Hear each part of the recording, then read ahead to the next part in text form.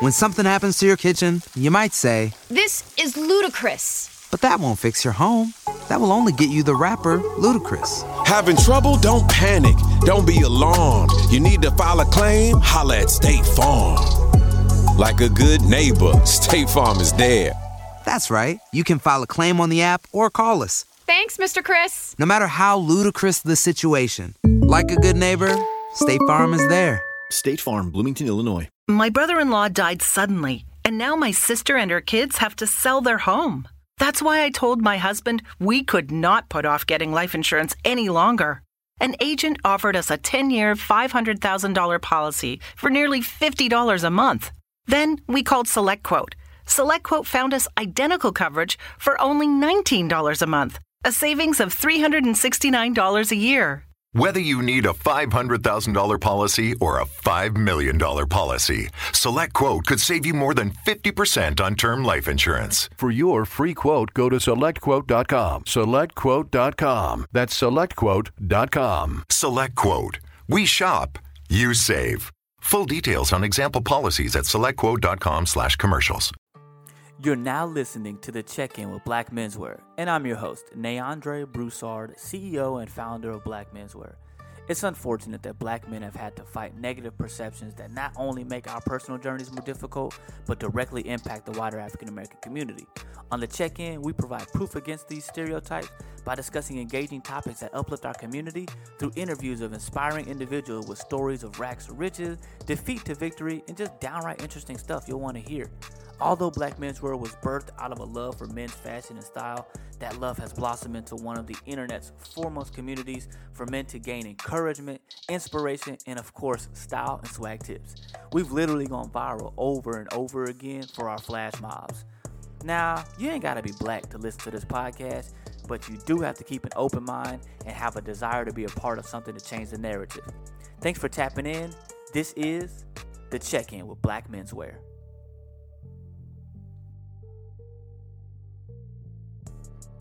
We're here on The Check-In. My name is Neandre Broussard. I'm the founder of Black Menswear. I'm really excited to got my guy Justin Moore here, Esquire, attorney at law. Justin Moore, man. So, Justin, man, really for those that don't know you, I gotta let you do your own official introduction for the folks out there. Man, I mean, I suck at introducing myself, man, but, I'm from Dallas. I'm a civil rights attorney slash activist. I represent victims of police brutality, but I also represent victims of a broken criminal justice system. So I try to use each case not only to get justice for individual clients, but I try to use it as a primer for a more collective justice for an entire community. So that's about it, man. I'm sure I might be leaving some stuff out, but yeah, man, I'm a guy that likes to tap in and try and help out where I can, man. Right, like that's that's a small thing to say, bro. I see the work you're doing. I've seen the work that you've always been doing. Again, and not just the thing that catches me and that really attracted and drew me to you was not just the work that you're doing in the court system, but also the work that you're doing in the community. You know what I'm saying? Like there's. Yeah. It's like different levels to it. It's like, okay, yeah, you have activists that spend their time and they might only be in the, with the people, but not in the system, right? To see how can I fix and turn the system. And then you got people that are only in the system, but they're not with the people. But you bridge that gap between them, which is really why, you and I clicked a while ago, years ago, and just kind of been riding that ever since. So I got to ask you the opening question, right? And you kind of already hit to it, but, Black Menswear is a platform that's all about changing the narrative. So I got to ask you, Mr. Moore, what are you doing to change the narrative? I mean, what is the current narrative, right? I think for me, and, it was a moment of introspection today. So the narrative that I think we have is that we're fighters, right? It's a very positive narrative, right? I like to look at us in a very positive light. I know a lot of times it's easy to kind of buy into this negative understanding of what Blackness means, at least in a white supremacist or neoliberal lens. But I think every day I wake up and I have positive affirmations about who I am as a Black man and who my people are, right? So I guess that's how I change the narrative, is just, checking in with myself and providing myself grace and providing my people grace.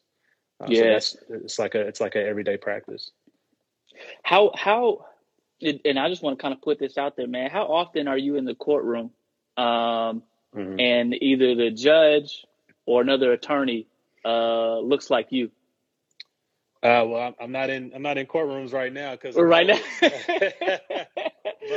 but yeah, it really just depends, man. In Dallas County or in Houston, Harris County in Houston, you probably see a lot more of us. But when you start going out to these rural counties where a lot of my cases take place, because a lot of injustice happens kind of in the rural parts of this country. I might be the only black person there, man. I remember one time I had a case. This was in what's the name of this town? I forget the name of it, but it was a sundown town. It's still a sundown town. It's probably not as dangerous as it was 50 years ago, but it's still a place where black folks don't really find themselves after 5 p.m. I was there for a case. This is when my dad was still alive. He actually went with me because he knew where I was going. He was like, "Ain't no way in hell I'm letting you go dolo." Right. He said, I'm riding shotgun, literally. Right. Riding shotgun with the shotgun. Exactly. You know what I'm saying? So we went to, I wish I could recall the name of the town, man. But because I'm not doing the story any justice. But, I went to that actual courthouse. Right outside of it was a Confederate statue. This was like 2-3 years ago, so it's kind of shocking to see that. And when I walked into the courtroom, literally everybody in the courtroom turned around. It was like, I walked in, everybody turned around. It might have been 50 people in there, and they looked at me like, "Oh shit." Yeah. And I was like, but it kind of made me feel good. I was like, you better turn around and acknowledge me. Right. You know what I mean? So yeah, I mean, it just, to your question, it just depends. It depends where you're practicing at. But, in Dallas or, if I'm down in Houston or if I'm in a courtroom in Chicago, you're probably going to see a lot of us. Got you. Or a good amount, rather. Going a little deeper into that, right? Because I know, I know the background to it, but a lot of people out there don't. I mean, what makes a guy like you go into the legal field, but then two, specifically going into civil rights and protecting the rights of people and helping people have a fair shot at justice? Yeah. I mean, there were some touchstones throughout my life, or flashpoints rather, that I could really point to and say, "Oh, this is how I ended up here." I mean, it was never in the cards for me to become an attorney. But I would say at Morehouse, and kind of just looking back on it, you kind of see, that moment really impacted me and really set me on a course to what I'm doing right now. I met a professor by the name of Ilya Davis. And at the time when I met him, I was at Morehouse, but I wasn't going to class. I was on some just other stuff, man. I was trying to partake in a lot of different things that were either illicit, so illegal stuff, or just not really buying into the whole Morehouse mission like one should. And he saw me walking on campus. He was like, "Hey, man, what are you doing?" He said, "You look like a drug dealer. Why are you on campus?" Like, he legit told me that. He was half joking. Because, he seen me around. He's like, "Man, you need to come take my class, because I think you might be blowing your opportunity here." And his class was Introduction to African American Thought. And that class changed my world, man. We really got into Black intellectualism on a very deep level. And I think that's what really kind of sparked my interest in regards to thinking about what our existence here in this country truly means, right? And, from starts up into where we're at now. So that was the case. I changed my major immediately from econ to, well, my major at that moment was doing nothing. So I changed my major from doing nothing to doing something, which was philosophy. I ended up, pulling my grades out from the dumps. I ended up graduating with honors. And, between undergrad and grad school, I didn't know what the hell I was going to do. It was a young woman I was dating at the time. She actually encouraged me to apply to law school, just kind of on the whim, and I did. So shout out to her, man. You know her. We can talk about that later. Shout out to her. Yeah. But yeah, so then I ended up going to SMU. I was intending on being a corporate lawyer like our boy Warren C. But I wasn't as smart as Warren C. So, but yeah, once I graduated, law school, I was on the path of, working in the sports and entertainment industry. I went to New York. I was living out there for a few months, and my brother had passed away abruptly. It was due to suicide. Everybody loves McDonald's fries. So yes, you accused your mom of stealing some of your fries on the way home. But the bag did feel a little light. Ba-da-ba-ba-ba. And the suicide was kind of precipitated by this long meandering journey that he had with the criminal justice system here in Dallas. Like, he had been arrested a few times, racially profiled. He was dealing with some mental health issues. He was, beaten by the police one night. They kicked his teeth out of his mouth in one moment. So he had this long, tenuous, strident, engagement with the criminal justice system that really kind of destroyed him. That ultimately led to his death. So, as I'm in New York, knowing that my brother's having these struggles, but I'm kind of trying to chart my own path towards making money in the sports and entertainment industry. He dies abruptly in very tragic fashion, and I immediately stop what I'm doing and come home to be with my parents. You know what I'm saying? Because obviously family's important, especially when you experience a loss like that. So, just through the grieving process, I really had a tough time with his loss. I probably was depressed myself, and it was a mentor of mine. He's a federal judge here in Dallas, Sam Lindsay.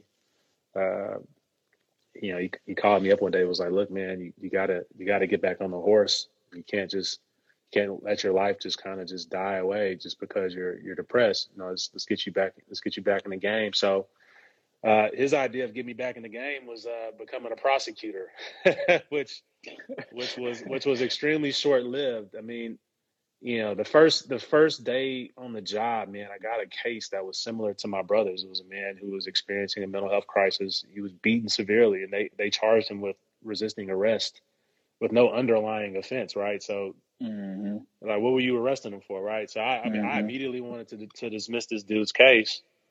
And I remember my boss called me to his office and just talked bad to me. He was like, "Man, you're being a pussy." Excuse my French.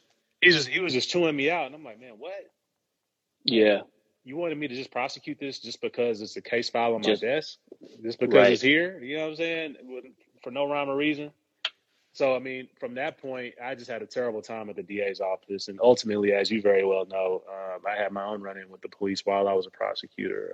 I was racially profiled one night. It was on 67, man. It was 67 in Keast.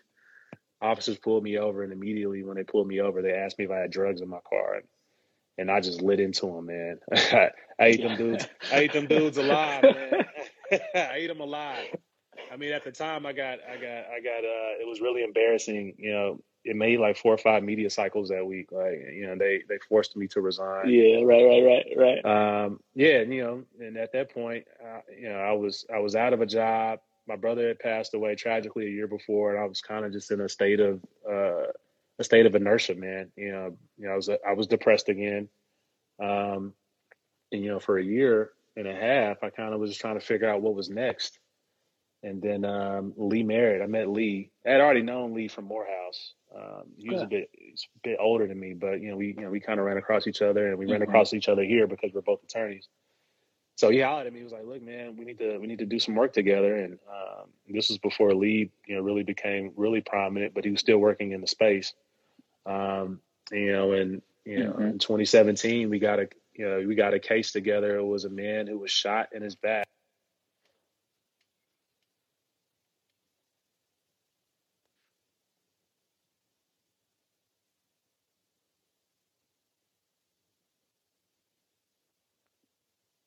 Right now. But I think all of those points really matter in the grand scheme of things, because I don't think people can just choose this work. I mean, I think a lot of folks say, "Oh, I want to be a civil rights attorney because it seems appealing. It has a type of sex appeal to it." But I mean, the work is really grueling, man. A lot of times you're on the negative end of criticism. I've gotten death threats. I mean, Lee gets death threats too a lot, and we kind of commiserate about those or laugh about them rather. We're a lot of times we're on the receiving end of negative, negative energy, man. I got a case right now in which I am diametrically opposed to the elected district attorney here. It's really dividing a community. You know what I'm saying? But the prosecution of the person I'm representing is extremely immoral. So it's really taking. I guess it's not taking the chance, but it's taking the leap of faith with each case that you have based on your moral convictions. And it's really, it's like, damn anyone who doesn't agree, right? Because you're morally centered and you feel like other folks might be doing things for political expediency. So a lot of times, you might be disliked for what you're doing, so that's the part of it. So I think me having this long journey of being knocked down numerous times consistently by life, and then kind of falling into this path, whether it was divine intervention or whatever it is, I think it allows me to kind of be on the front lines and kind of take those arrows and shots from folks and continue to keep on going. Would you attribute, right? So kind of looking at this journey, again, this journey that you're on now, would you say that every case, like, because I know a lot of attorneys that it's like, man, it's hard to separate courtroom from life. You know what I'm saying? You put on all this stuff, and it's like if this doesn't go the way I want it, then like, damn, I carry that with me every day. Like that's a difficult thing. Being a trial attorney. With your work, with like the Larry Hoover Project and that type of work, and being attorney for such a prominent figure like that. How do you balance and carry? Do they go hand in hand? Kind of the work that you do on that end, and as it goes to kind of high profile to normal citizens that need your help as well. Yeah, I mean, I have the high profile cases or the high profile names, but the normal citizens that get shot by the police or find themselves in sticky situations, I represent them too. But to your question of so what's work-life balance like? I think that's what you're asking. Honestly, I don't have a solid work-life balance. I live and breathe this, and it's really become a part of my DNA. I think I think the work-life balance thing is important, and I don't want to be negative about it or cast aspersions about folks who kind of preach that, because I think it's important to have a healthy balance of life and work. But I think when you involve yourself in something that speaks to your moral convictions, right? Something that is bigger and larger than who you are, it's going to engulf you and it's going to take you on a ride. And right. It might expend you, and it might exhaust every faculty that you have. That's the danger, right? That's the danger of being on the front lines. I wish there was a way that I could balance what I do with my personal life, but I haven't found that yet. It's not that I'm not looking for it. I'm actively looking for a way to, be able to, kind of live a normal lifestyle. But at the end of the day, this is the sacrifice that I'm making for myself and for my people, and if I don't get the opportunity of having some of those, I guess, accoutrements of a balanced life, then so be it. You and all these Morehouse words, accoutrement. Hold on, man. You went to SMU, bro. Like, you went there for undergrad and grad school, didn't you, or just undergrad? Bro, just undergrad. I only got one degree, man. I got sidetracked. I be talking to white folks in Dallas. They be like, "What, Moorhead? Where's that?" Wow. Yeah, they don't know what Morehouse is. That's and I'm crazy. like, it's the school that Martin Luther King went to. Oh, okay. Then it turns then it turns into Harvard. Right. Oh, right. At first they think it's a community college or something, man. Martin Luther King and a long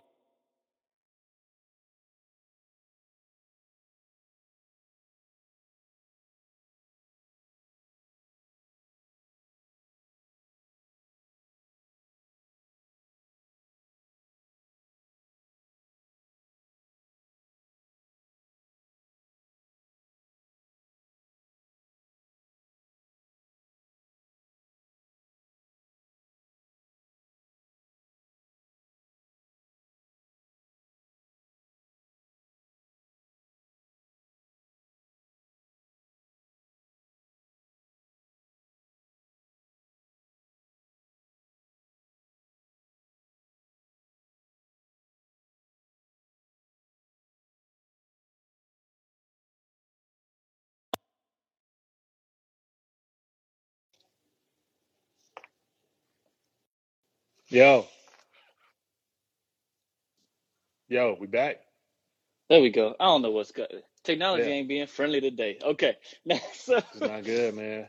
no, but I mean, shoot, a school that Dr. King went to, plus a long list of others. You know what I'm saying? A long list of others. But that goes to show that, you know. Hey there, ever thought about what makes your heart beat a little faster? Oh, you mean like when you discover a new track that just speaks to you? Yeah, or finding a movie that you can't stop thinking about?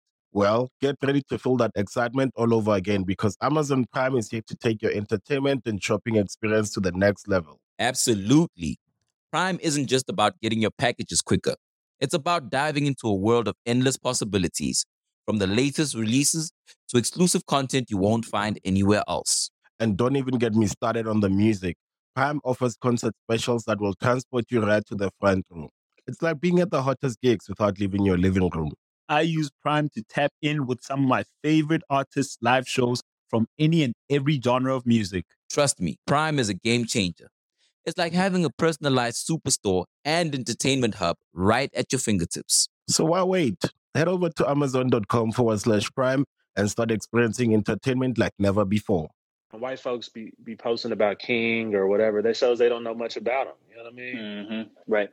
But, right. You know, they've tried to hijack his legacy and sell it for something that doesn't stand for what he stood for. You know, I mean, I guess that speaks to the long legacy of white folks stealing black folks and selling them for cheap, right? Yeah, That's what they're doing to his legacy, man. Right. It just falls within that legacy of hijacking who we are and what we are and stripping us down to the bare essentials to suit their purposes. Man, it's funny you say that too, right? Because you know they echo the "I Have a Dream" speech over and over, and they try, you know, they utilize that as a way to say, hey, look, see, you know, see, this is what Dr. King wanted. He wanted everybody to be able to live in peace and all these kind of things. Yeah. But like my favorite speech from Dr. King is I've been to the mountaintop. You know, the very last speech where he was despair.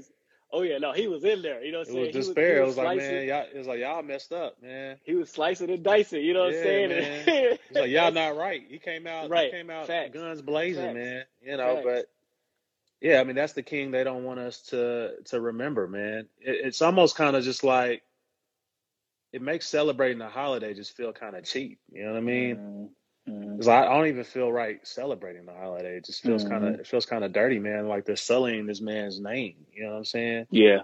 I mean, you see all these commercials with him on it, and you see these newscasts honoring Dr. King, and it's like, but they're not getting to the nitty gritty of what he stood for and what he was fighting for. Right.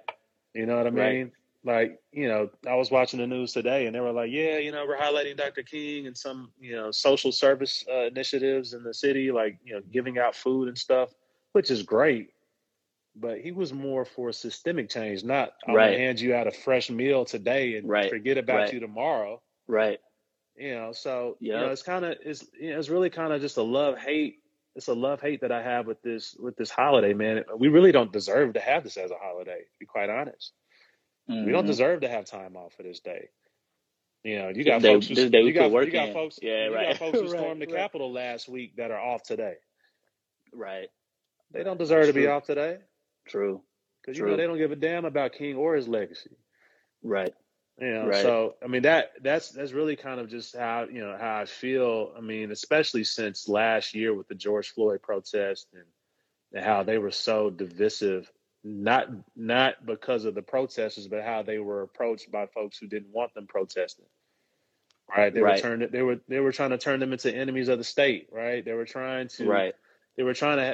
encouraging the police and the National Guard to come in and exterminate these protesters that were protesting for the end of state-sanctioned murder and violence. Man, you know, and now today we just forget all about it and say, you know, MLK wanted us all to be peaceful and happy together. I mean, he was fighting for that, but you got to acknowledge the fight, and we'll get into that. You know what I'm saying? Right. But I mean, not to go out on a tangent, man. But it's really sickening, man. And I think the peace that he was fighting for honestly wasn't peace in the moment. It was let us get to a point where we got what we needed. Now we can be at peace. Now we can live at peace.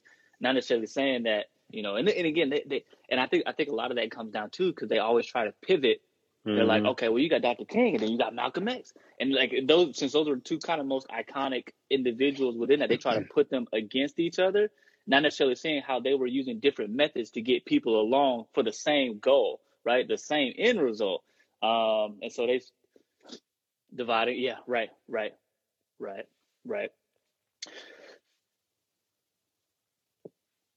When people talk about King, but they always say that, oh, and it's kind of causing a lot of issues that we don't need to have. But they don't realize King talked about a negative piece and a positive piece, right? What these folks are talking about, they want us to accept the negative piece. And the negative piece is not speaking out or not talking about your plight and kind of just accepting it, right? That's a negative piece. You know, so I'm not going to acknowledge the injustice that I deal with on a daily, but I'm going to allow you to reap the benefits of my poverty or my plight or et cetera, et cetera. King said that when someone is pushing for you to not speak out against your negative piece, they're actively being violent against you, right? It's a form of violence to say, I want you to be in poverty and not complain about it. Right. So we know that poverty can kill you. I mean, look at Flint, Michigan. Those folks that don't have clean water. Let me ask you this: with where you are today, right? And again, you kind of hit on, where you were at in college and things. What would you say to 20-year-old Justin right now? What would be your words to him? What kind of advice would you give him? Holy shit! That's what I would say. Holy shit, man! You don't know what you have in store, man. Probably. I mean, I've always been pretty conscious, man. I didn't know where that conscientiousness was leading me. I mean, at 20, man, I was managing a rap group, man. Remember the song Frankie? Yeah, right. I made that beat, bro. Like, okay. So yeah. You know what I mean? It hit the Billboard charts. I mean, I see you got some folks from Brazil and Germany and Philly. They probably don't know about Frankie, but that was it was like a hood classic. Leave to live. It was a hood classic down here, man. But I would tell them, hey, man, just keep on doing you and just avoid going to jail, man. Right, real talk. I mean, I know this sounds kind of funny, but I think we all ended up where we're at, whether it's by happenstance or divine intervention. But I wouldn't change my path one bit. I would just encourage myself, and say that you don't have all the answers, but you're not supposed to. But you're on the right path, man. Just stay true to who you are, and continue being solid. I guess I would say just make sure you continue being a good person. Yeah. And everything else. Yeah. I mean, I know that's not profound, but I mean, I told you how I ended up where I'm at. I mean, I never decided to be this. Right. So there's no way I can chart this path. I mean, when I speak to law students or college students or high school students, and they ask me, "Oh, how can I do what you're doing?" I don't know, man. I mean, you stay solid, stay your path. Yeah, right. Yeah, you can try, but it's life is a funny thing, man. And if you ride the wave, I think you can be able to get into a position where you feel comfortable and happy about the life that you've lived. If you stay true to yourself and you live your life with integrity. But I mean, I don't think there's anything you can tell a kid to get them to mimic your life, right? Or the blueprint that you laid out for yourself or something to that effect.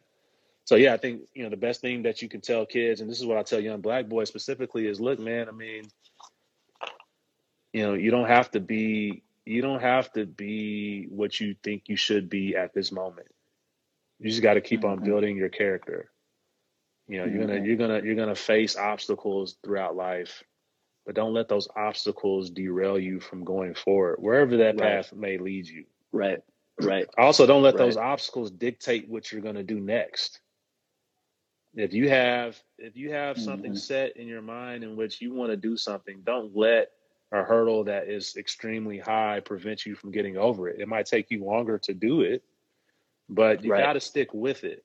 And if it's something that if the hurdle ends up being just an absolute closed door that you can't open, then you can find something else that's meaningful. But don't don't get discouraged by, life and, the peaks and valleys, or the valleys rather, because you're going to meet those. And I think a lot of young brothers, we talk about mental health in our community. A lot of young brothers find themselves in valleys and they can't get out of them because society already tells us that we're not worth much. And one little negative situation in which, it kind of makes you question if society tells us if that's true, it's easy to kind of get stuck by that. Because, this society, which is undergirded by white supremacy, it's unforgiving to Black men, right? Can't make mistakes. You make a mistake, you're done. Right. You're finished, right? Right. We don't get the grace of making mistakes and bouncing back. And, our comeback stories are true comeback stories if you have to have one. Right. It's not, I had a situation in school and, I might have dropped like all of my classes one semester. If a Black boy does that, especially at a school like SMU, Morehouse is a bit more forgiving, but at SMU, you're out of there.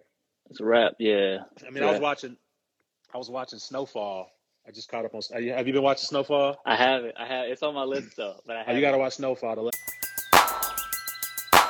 Who needs an alarm in the morning when McDonald's has sausage, egg, and cheese McGriddles and a breakfast cutoff?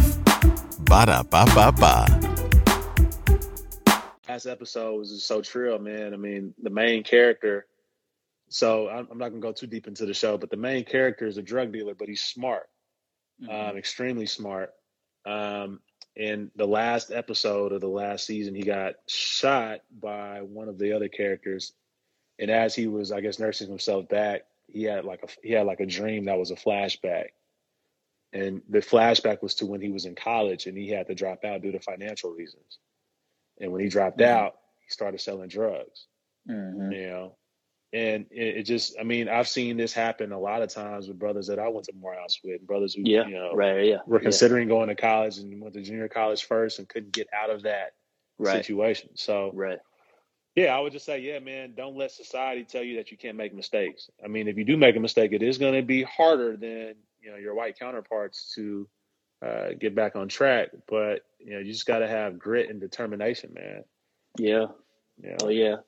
with that grit and determination, right? So you talked about the peaks and the valleys, as you say, focus on, they're going to come.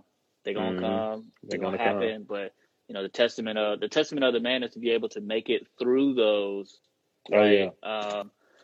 When you look back, do you have any of those bumps that might have been your favorite? Like, do you have like a favorite failure where it's like, what, once I turned the corner on that one, I was like, all right, this is about to, I'm going to be all right. I think I think when I got racially profiled, and that was, at least locally, that it was pretty high. It was a pretty high profile controversy, and I was able to get out of that. At that point, I felt like I could experience anything and get through it. I wouldn't say it's a favorite of mine because I wish I didn't go through it. I experienced a lot of deep, dark emotions from that experience, man. And a lot of people, they told me, it's like, wow, you're.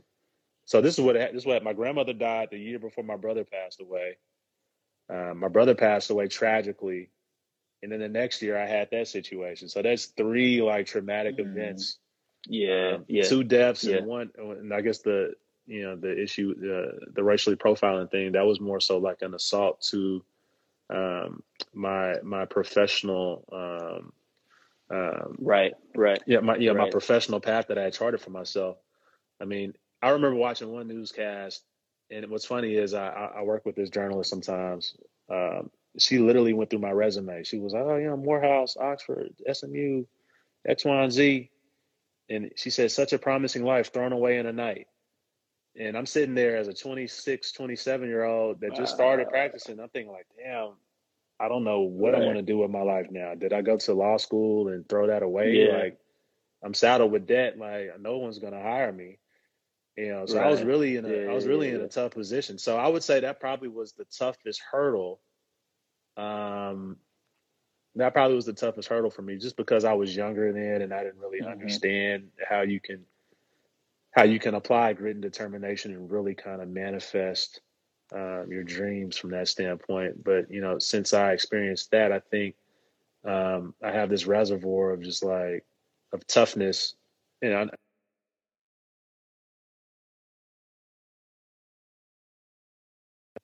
this reservoir.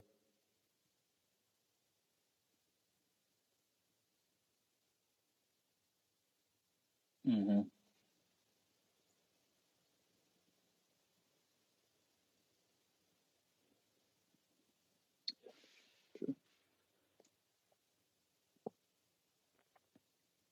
Yeah. Right. Right.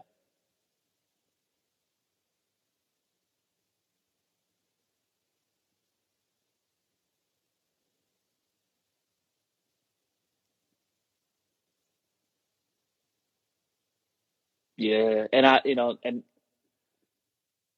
and not to, not I mean, honestly, not to shine light on that moment, but for you to be able to go through that and then now be in the situation that you're able to help people that go through similar circumstances, right? And not to a point where it's like, man, you don't know what I'm going through. Yes, I do. Like, Yeah.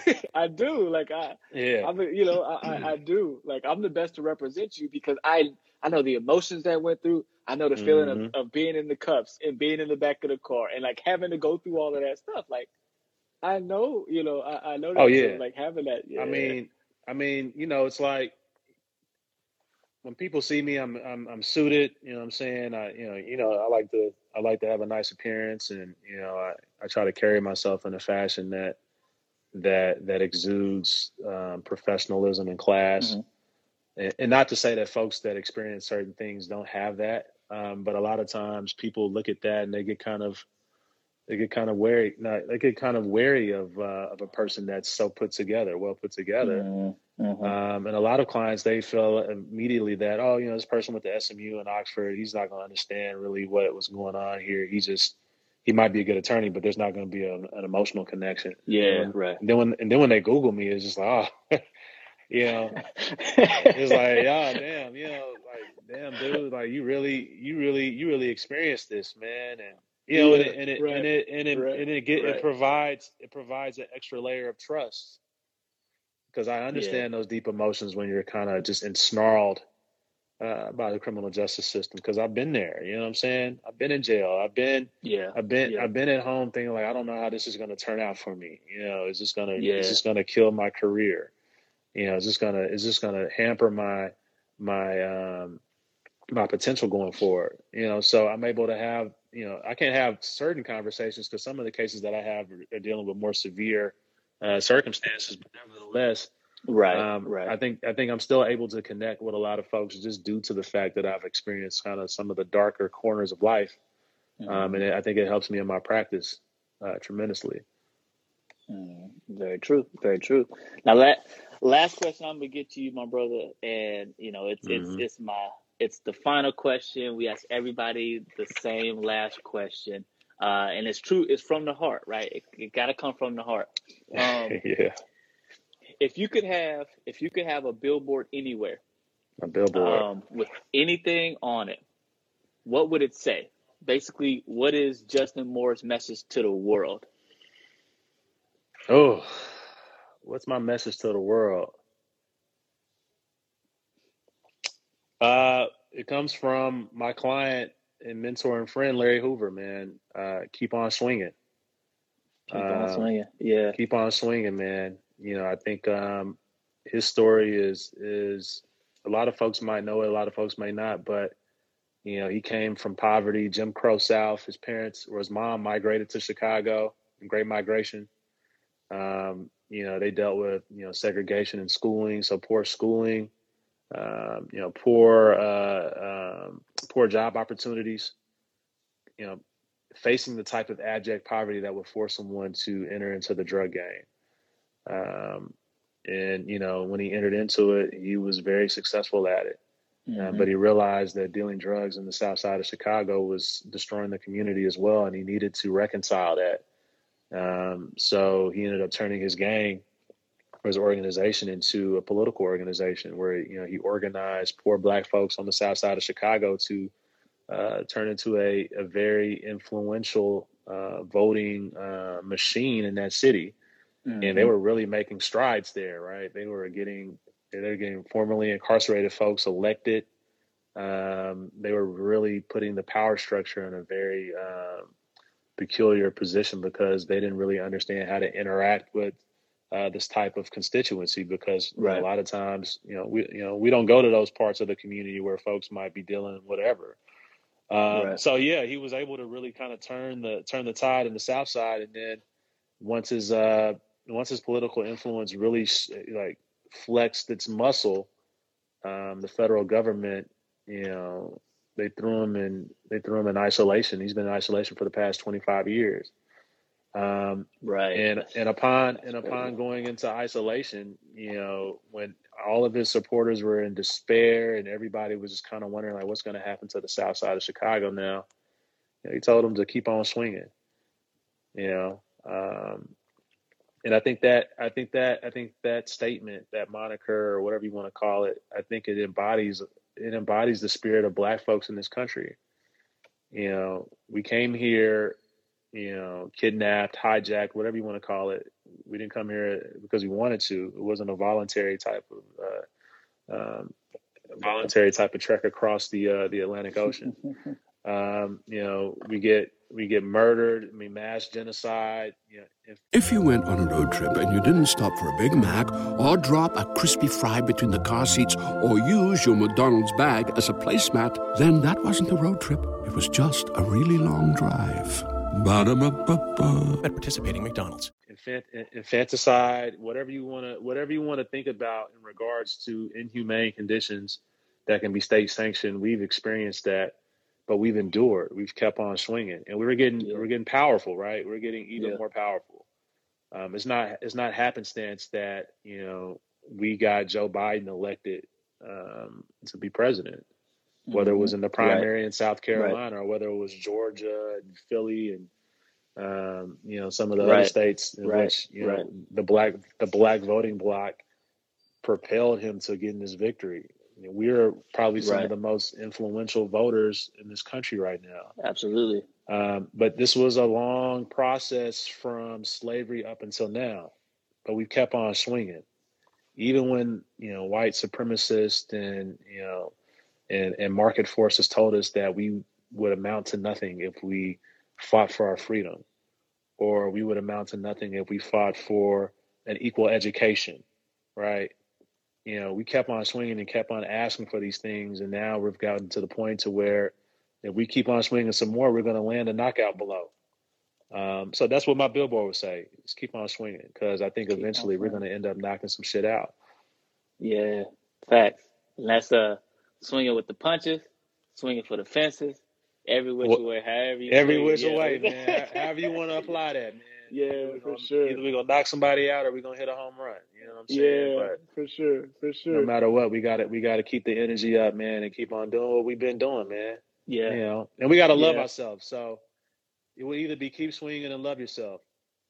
But the thing about the thing about to continue swinging is you got to have the confidence that you're going to fucking land a punch or hit a home run. So you got to get into the battle knowing that you are equipped for the fight. Yeah. So that's why I think keeping on, telling our folks to keep on swinging just embodies everything that we need to know about ourselves, the ethos, the pathos. Mm-hmm. I think that's what I would have on my billboard, man. No, that's beautiful. I like that. Keep on swinging, because once you stop, that's when you lose the fight. Like when you give up, you stop swinging. It's like, all right, well, shit, I got you now. I got you now. Yeah, exactly, man. Man, well, shoot, my brother, I appreciate you and taking your time here today again on this special Martin Luther King Monday here in 2021. Mm-hmm. Like you said, man, I'm really glad that our people came together to really turn the tide of a whole freaking election. And it showed us that we do have a lot of control. We just got to come together and utilize it. So I definitely. And we got to stop settling. And we got to stop settling for less. True. And we got to hold accountable. Now that people is in the position that we put them in, Yeah. We got to hold them accountable because in 2 years you could be replaced by somebody else. Like straight. And we will replace your ass. Yeah, fact. Straight up. Straight up.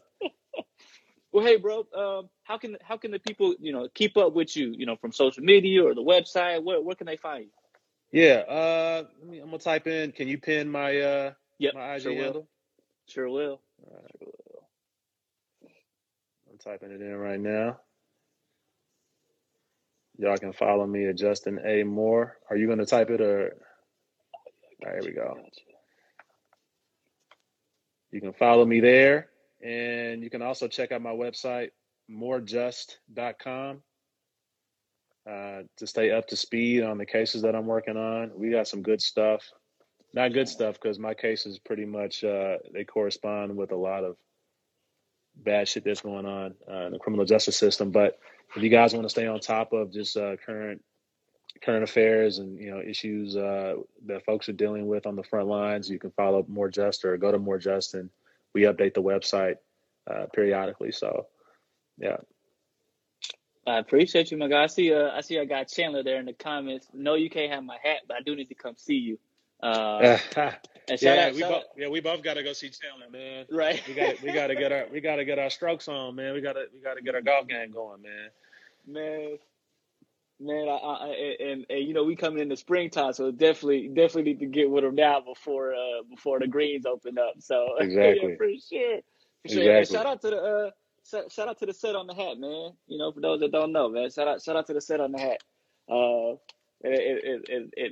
Everything with the power behind the blue and the orange. No, man, but definitely, man, appreciate you stopping through with us today. Again, you guys are here on the check-in.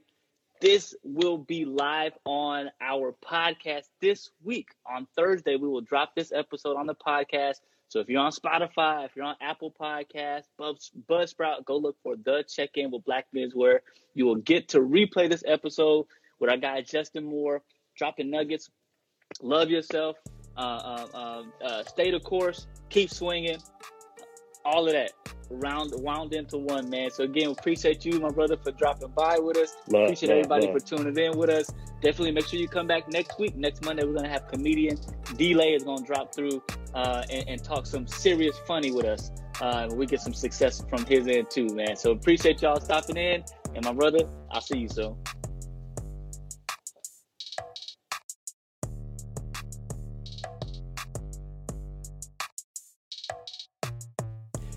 Thank you for listening to The Check-In with Black Menswear. Once again, I'm your host, Neandre Broussard, founder and CEO. Don't forget to subscribe to the podcast and tell a friend about it. Follow us on Instagram and Twitter at Black Menswear. Check us out and subscribe to the Black Menswear YouTube channel. And visit us online at weareblackmenswear.com to join the mailing list for ongoing updates for the Black Menswear Flash Mob Tour. Peace and blessings to you all.